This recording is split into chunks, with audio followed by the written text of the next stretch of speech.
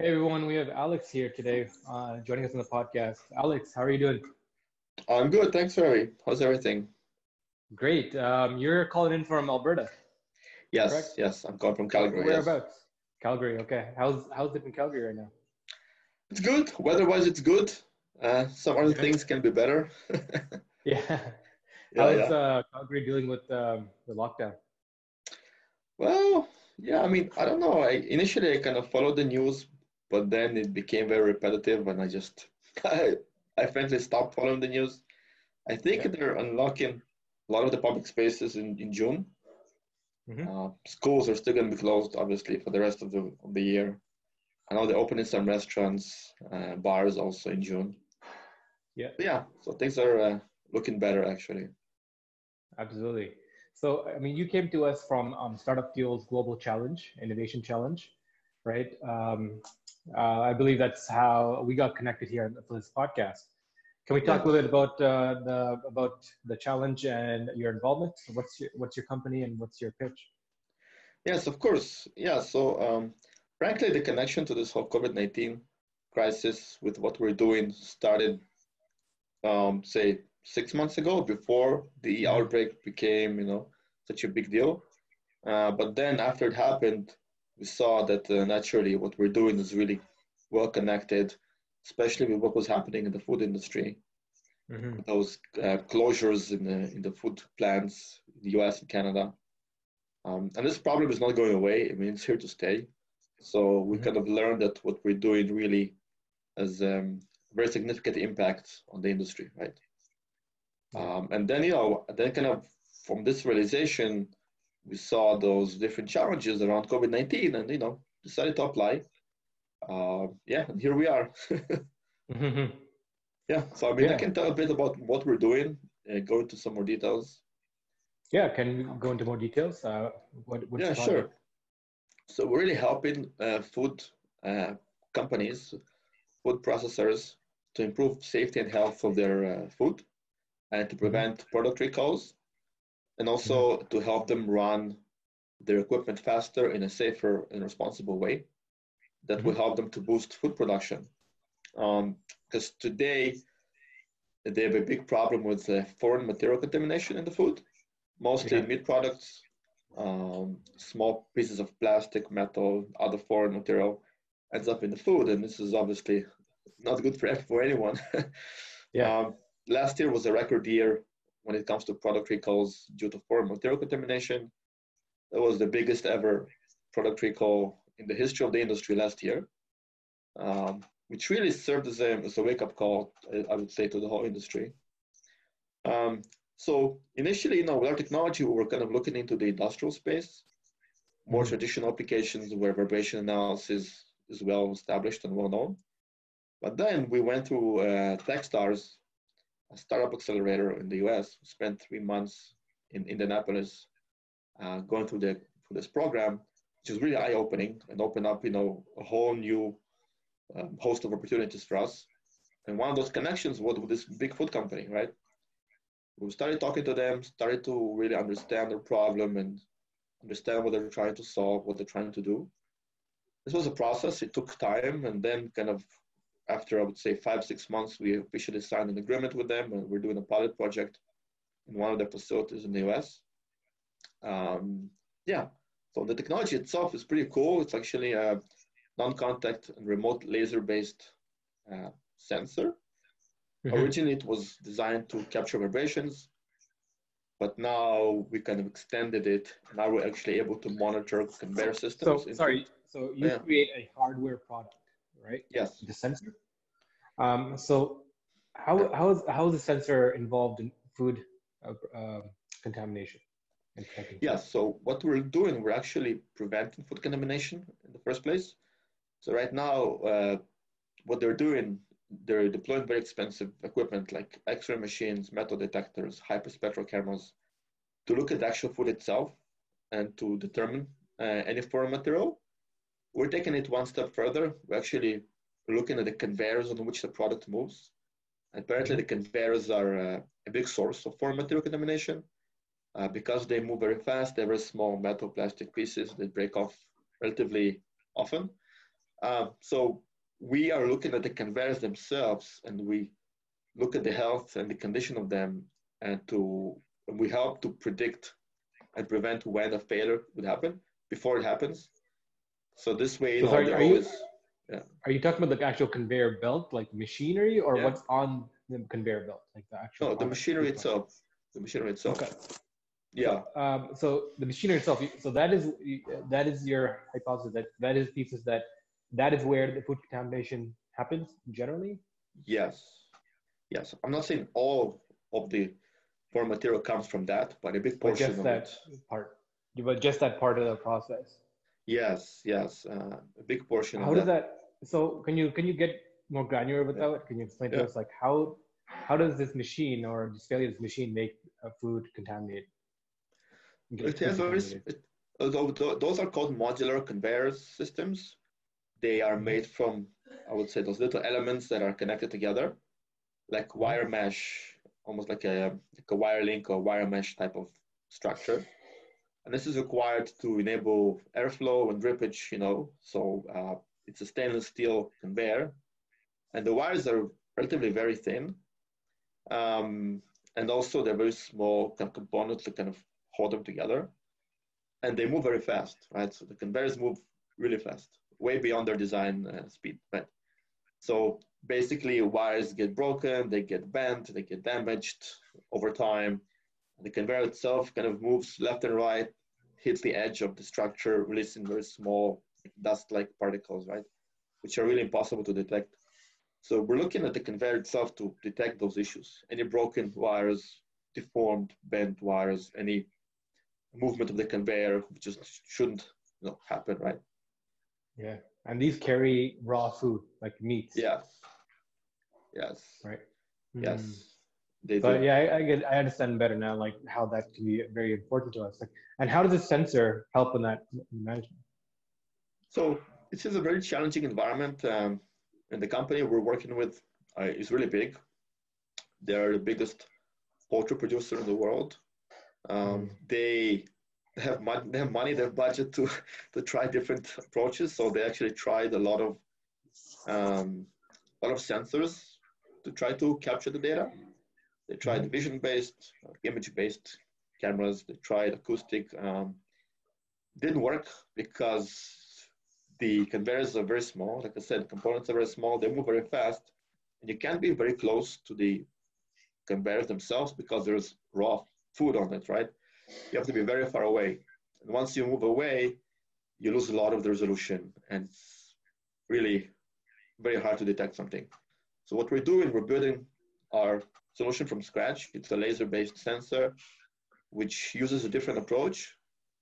We actually look at different components of the conveyor as they cross the laser beam, and we can detect a lot of information relatively accurately from far away, right? So, awesome. So is it like an optical reader, or is it like using laser beams as like a machine, like reading interface, like it just reads? It's a laser beam. It's a laser beam. Yeah.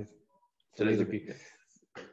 Okay, cool. And then like and then the system, like it's almost like a machine vision, right? You can see if there's any kind of issues wrong with the machine. Like it's using the laser to read it. Usually, machine vision would apply to like image-based sensors, like actual. In our case, it's not really. We don't have a image sensor. It's more like a optical laser sensor, but the effect is the same, I would say. Yeah. So basically, this laser system is looking for any disfigurations, anything that is abnormal from the baseline. Yeah. What it's supposed to do. Okay. Exactly. And just installing that. So do you have like any kind of study or any kind of numbers about how much this reduces food contamination or like improves the life cycle? Not yet, no. We do. Mostly our knowledge comes from the company we're working with. So, we don't really share those numbers, but I can say that this is a leading cause for foreign material contamination. Yeah. If it's metal, plastic, it's coming from the conveyors. Yeah. Yeah. Okay. Yeah. Geez, I mean that's really horrifying to have metal and plastic contaminating your food, right? So can we Well, talk about no, no, yeah? no, Can go we talk ahead. Yeah. about yeah? Can we talk about how you got into this? Like what brought you into making this product? Yeah, of course. So this was really more of an opportunity. It kind of was more like a matchmaking process happened between our technology and this problem we discovered. But really, my background is mostly technical. I have my master's in double E back from Israel, and I spent most of my uh, career time there. I was working in Samsung R&D center back in Israel, Intel, Broadcom, doing mostly hands-on technical engineering and product development. And then I I got a job offer here in Calgary with a local startup. I spent a couple of years also developing sensors. Hmm. My background is really sensors, RF analog circuits, kind of all optics, lasers. That's kind of my background originally. Hmm. It was very natural for me to to do something in that space. But the idea for this technology really came from a random conversation I had with one of my friends. And I realized that we can just take something off the shelf and modify that and really have something new that measures vibrations, right? The initial focus was to measure vibrations, which we still do, by the way. There's a whole new big set of applications in the industrial space for us. Right now, we're focusing on the food because that's the biggest opportunity. But still, vibrations is really important when it comes to machinery, health, and condition of equipment, right? Yeah, yeah. Um, yeah. So I mean, the path was pretty. I would say we focused. We did everything we shouldn't have done when it comes to building a company. You start from a problem first, not from technology. This was more of an engineering project initially, but then really got lucky to be able to connect this opportunity on the market side, right? Um, yeah, Yeah. that's kind of Cool. I mean, that's super interesting that you saw this product as like before you even see the business around it, right? Like you saw the capability of what you can do to combine these things, and then you built a business around that. Like, are you like yeah, a maker by heart? Like, do you always make stuff? Like, what's your history in when it comes to like build tinkering and building things? yeah. I love changing things. I love trying to do things differently. Honestly, I get bored relatively quickly, which is maybe not a Hmm. good, it's not a good feature when you're an entrepreneur because there's a lot of days where you're gonna have to do hands-on. Maybe not the most interesting job, but still, Yeah. I think the spark is really, at least in me, is to try to. I love challenges. I always love Mm. challenges. I love natural challenges. I don't like really. I like challenges that come either from the physical world or from the nature, which really are not easily solved, right? So, Hmm. back in my days in Samsung, I developed a different way to implement a certain circuit, try to make it more efficient, and got a patent on it. Got a patent also back in my days in masters when I was doing my masters. So yeah, I was always looking for that thing, something different, right? Yeah. Even in my masters, I went in totally different direction. I really kind of shot myself in the foot. Hmm. I was trying to do something different and new there. I went against my kind of supervisor, which normally you shouldn't do. So Yeah, yeah, yeah. yeah, Can we talk a little bit about that? Like, what was that process like? Because in a big company to innovate, it's pretty hard, right? it There's is a hard. lot of like there's a lot of roadblocks, right? Can you It talk a is little bit about hard. what you're trying to create and what happened? It is hard. Yeah, yeah. You mean when I was working in a big company? You mean or when? Yeah, yeah. Oh, yeah. Trying to Well, innovate it with there. Yeah. you start by taking ownership on a specific project. Then you look what was done before you talk to the engineers and you see what was the actual legacy design. Then you basically the set of requirements, specifications you have to meet, right? Mhm. And then usually you would see if you can meet that with what you already have and kind of tweak it a little bit. Um, Yeah. and that's kind of so forth. I mean, when I was in Samsung, that's what I did. But then, I saw that there is a problem with the legacy design. There's a gap there, and they're trying to solve it. And then I spent really months and months to try to understand how to make it better. But even if like a small percentage of efficiency, still it's better. Yeah, it was very fulfilling, really, for me. But then I realized this is really more of a one-time thing. You don't expect it to do it on a continuous basis. So the focus is not really on innovation; it's on meeting deadlines, meeting specs, and budgets. So that's it. So, Yeah. I mean, how different is it to come from like a giant company like that, where you're part of this innovation machine, to step out and have to do it yourself, all by yourself? How's that transition been to being an entrepreneur? Well, honestly, it's pretty scary. Initially, it's pretty scary. You have pets there. Yeah, it's pretty scary. It's like, I don't know if you ever, scuba dive, but when you go under the water and then you see the bottom, and then you go to the open sea, and there's nothing underneath you. It's a very eerie feeling. You don't know what lies beneath you, right? So yeah, I can maybe relate to this a little bit. Yeah, it's like there's no safety net. At least that's what I felt. On one hand, it really pushes you, and you always find a way. It helps you to be more resourceful. What was the motivation in taking that jump from working in a company, from a safe position, to be like, I want to build something? Honestly, I just got bored. Honestly, I just got bored. I spent my time there, and I felt like I contributed, and I look at other people in other positions, and I kind of saw myself in a few years being there, and I just couldn't come to terms with that, honestly. So I say, I have to get away, right? And then it started as a small project, side project, as a hobby, really. But then we found our first supporter company who was willing actually to give us some money to develop the prototype. And then we connected with some professors from the University of Calgary. They were gracious enough to help us during the process and lend their lab and the facility, and we kind of worked there for a year. And then basically we got some more funding after that, and then Techstars happened, which was a pivotal point, right? Yeah. So how'd you get into Techstars? Like, what was that process like? Did you know about Techstars beforehand? I did. Did you apply? Okay. And what was that process? Yeah, it was really fun. I mean, it was an amazing experience. I mean, my program manager, she's just one-man army. She's just, I adore her. She's super, super high octane energy person. Yeah. But the connection really was made. I heard about Techstars. I knew a company from Calgary that applied and successfully was accepted to the one accelerator in Oslo. It was like energy focused, right?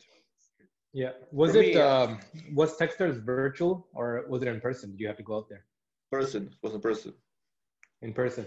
So this is in Portugal, right? No. Techstars runs in Portugal now? No. My program was in Indianapolis in the US. Okay. Techstars Indianapolis, all right. They're everywhere, right? They have programs all over the world, right?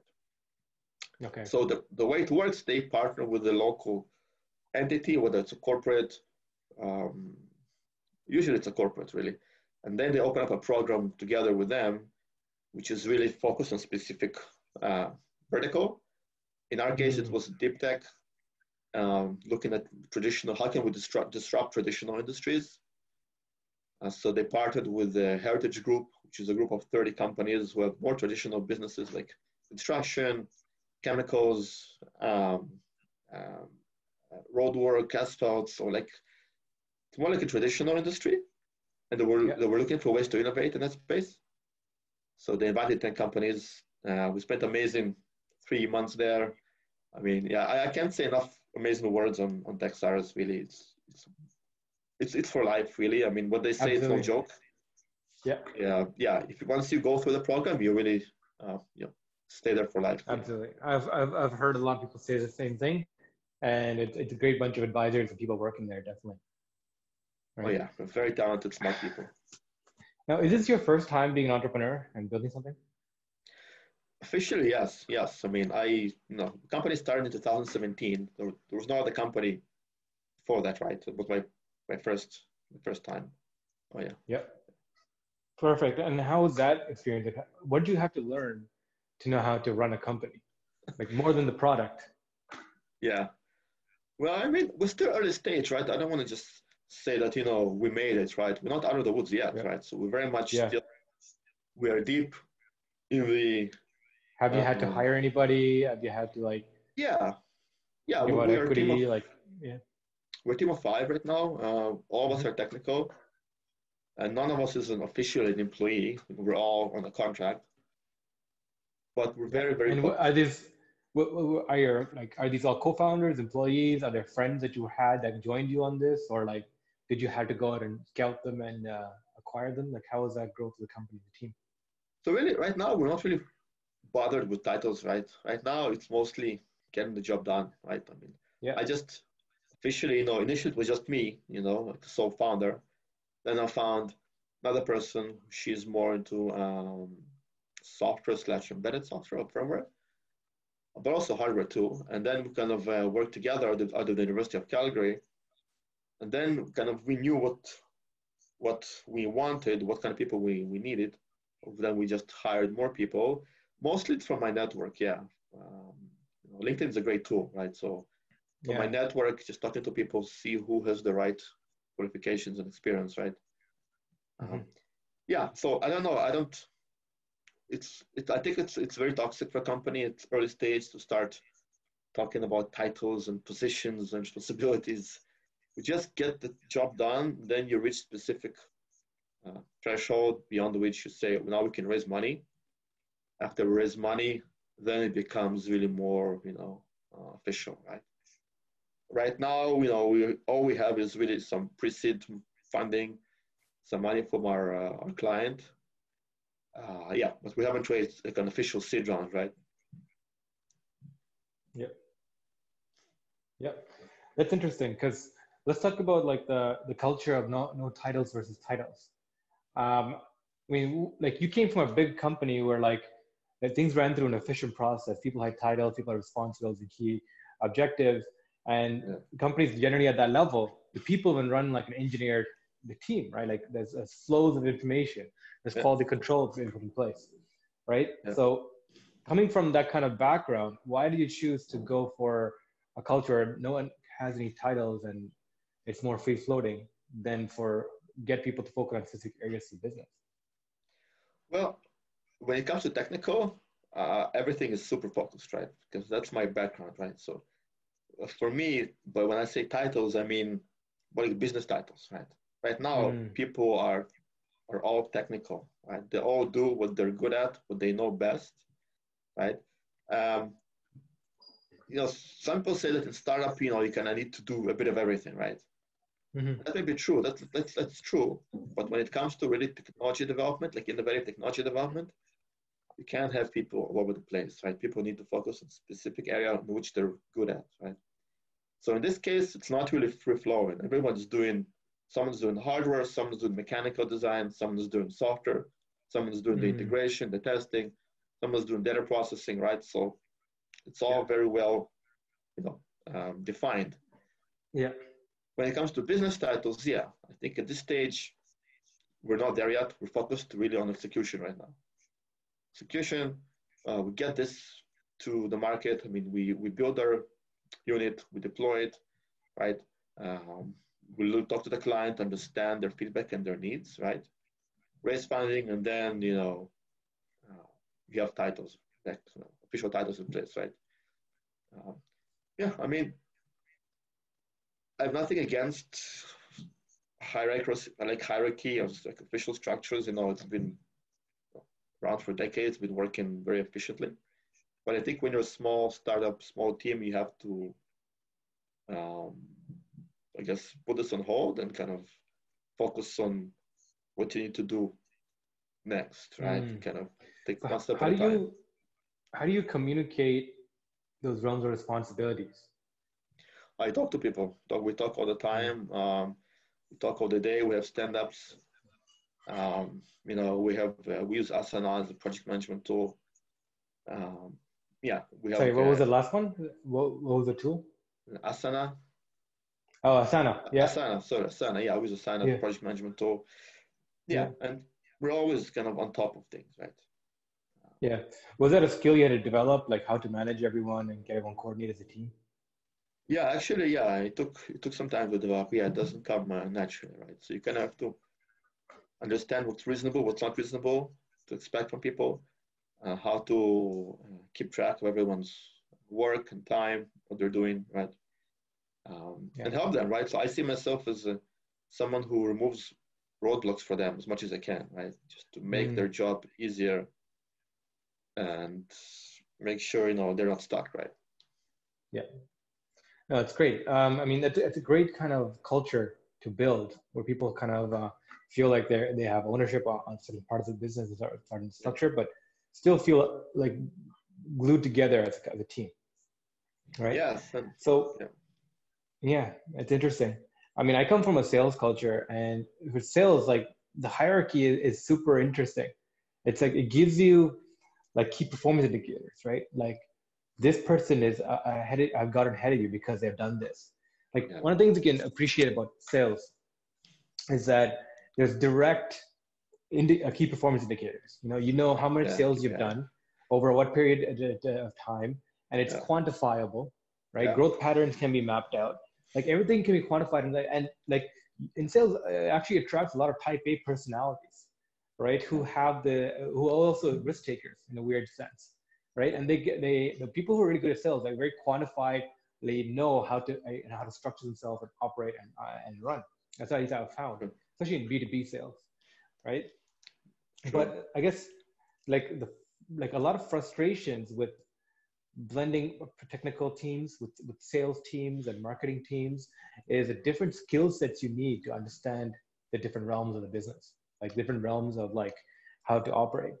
So nowadays, like a lot of companies and a lot of firms are atomizing, right? So a company would focus on, okay, we're a product company, we focus on building a product.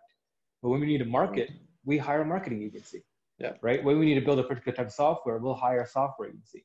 And also now, what we do is sales outsourcing. So companies have become more interested in outsourcing their sales to somebody else, and we're seeing these like people who are hyper focalizing in certain stream of a business, which would normally be horizontally divided, now becoming more verticals that are compiled together.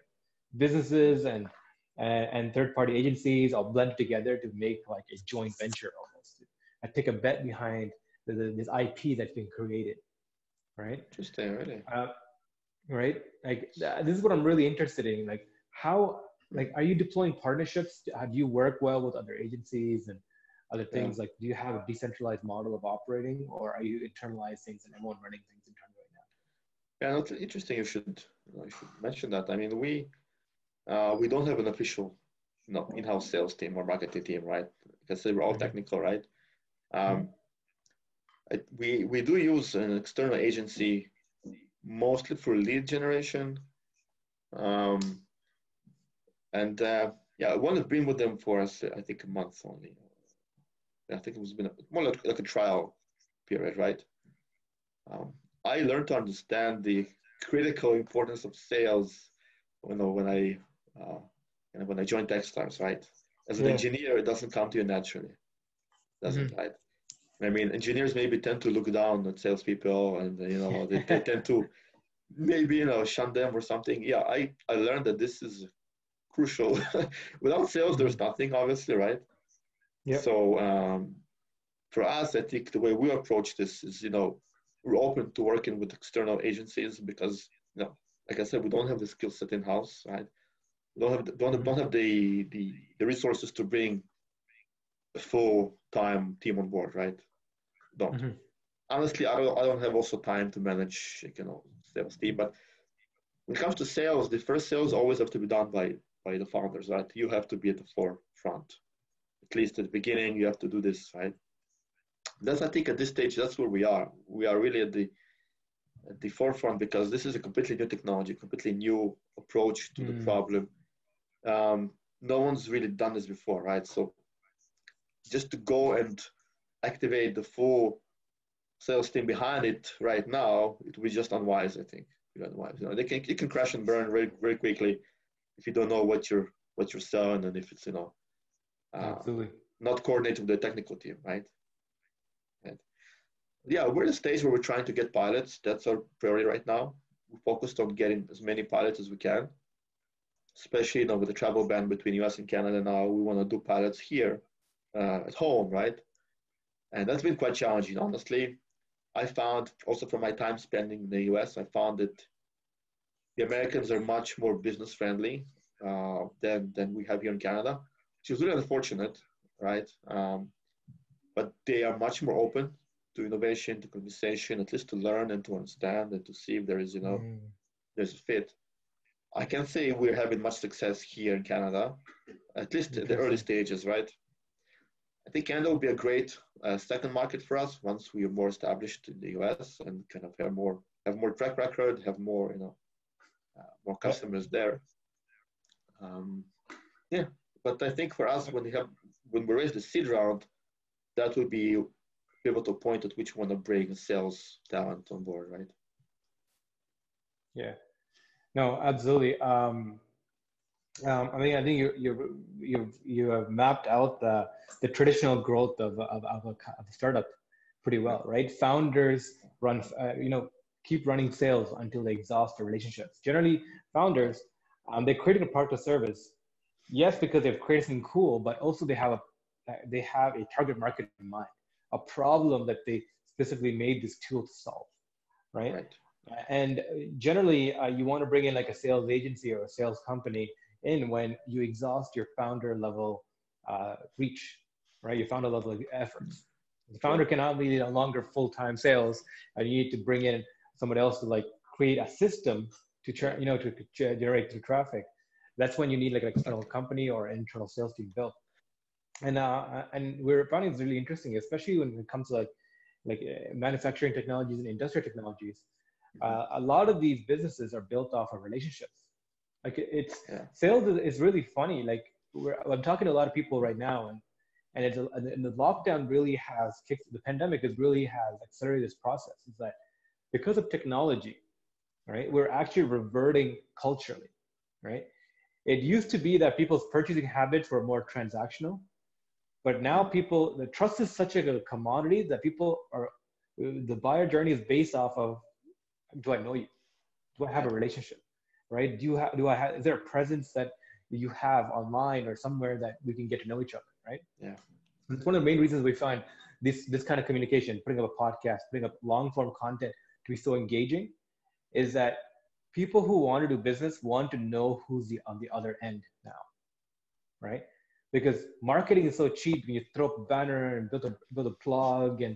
and throw up a bunch of things together, make you look like a legit company, right? Yeah. It's so easy, and the cost of entry is so easy to make yourself look legit Yeah. that the trust factorness of throwing money at legitimacy is gone. Now people want to go back to like, do you know who I know? Who have you done business that I might know of? Yeah. Right? What are the names that you've done business with, right?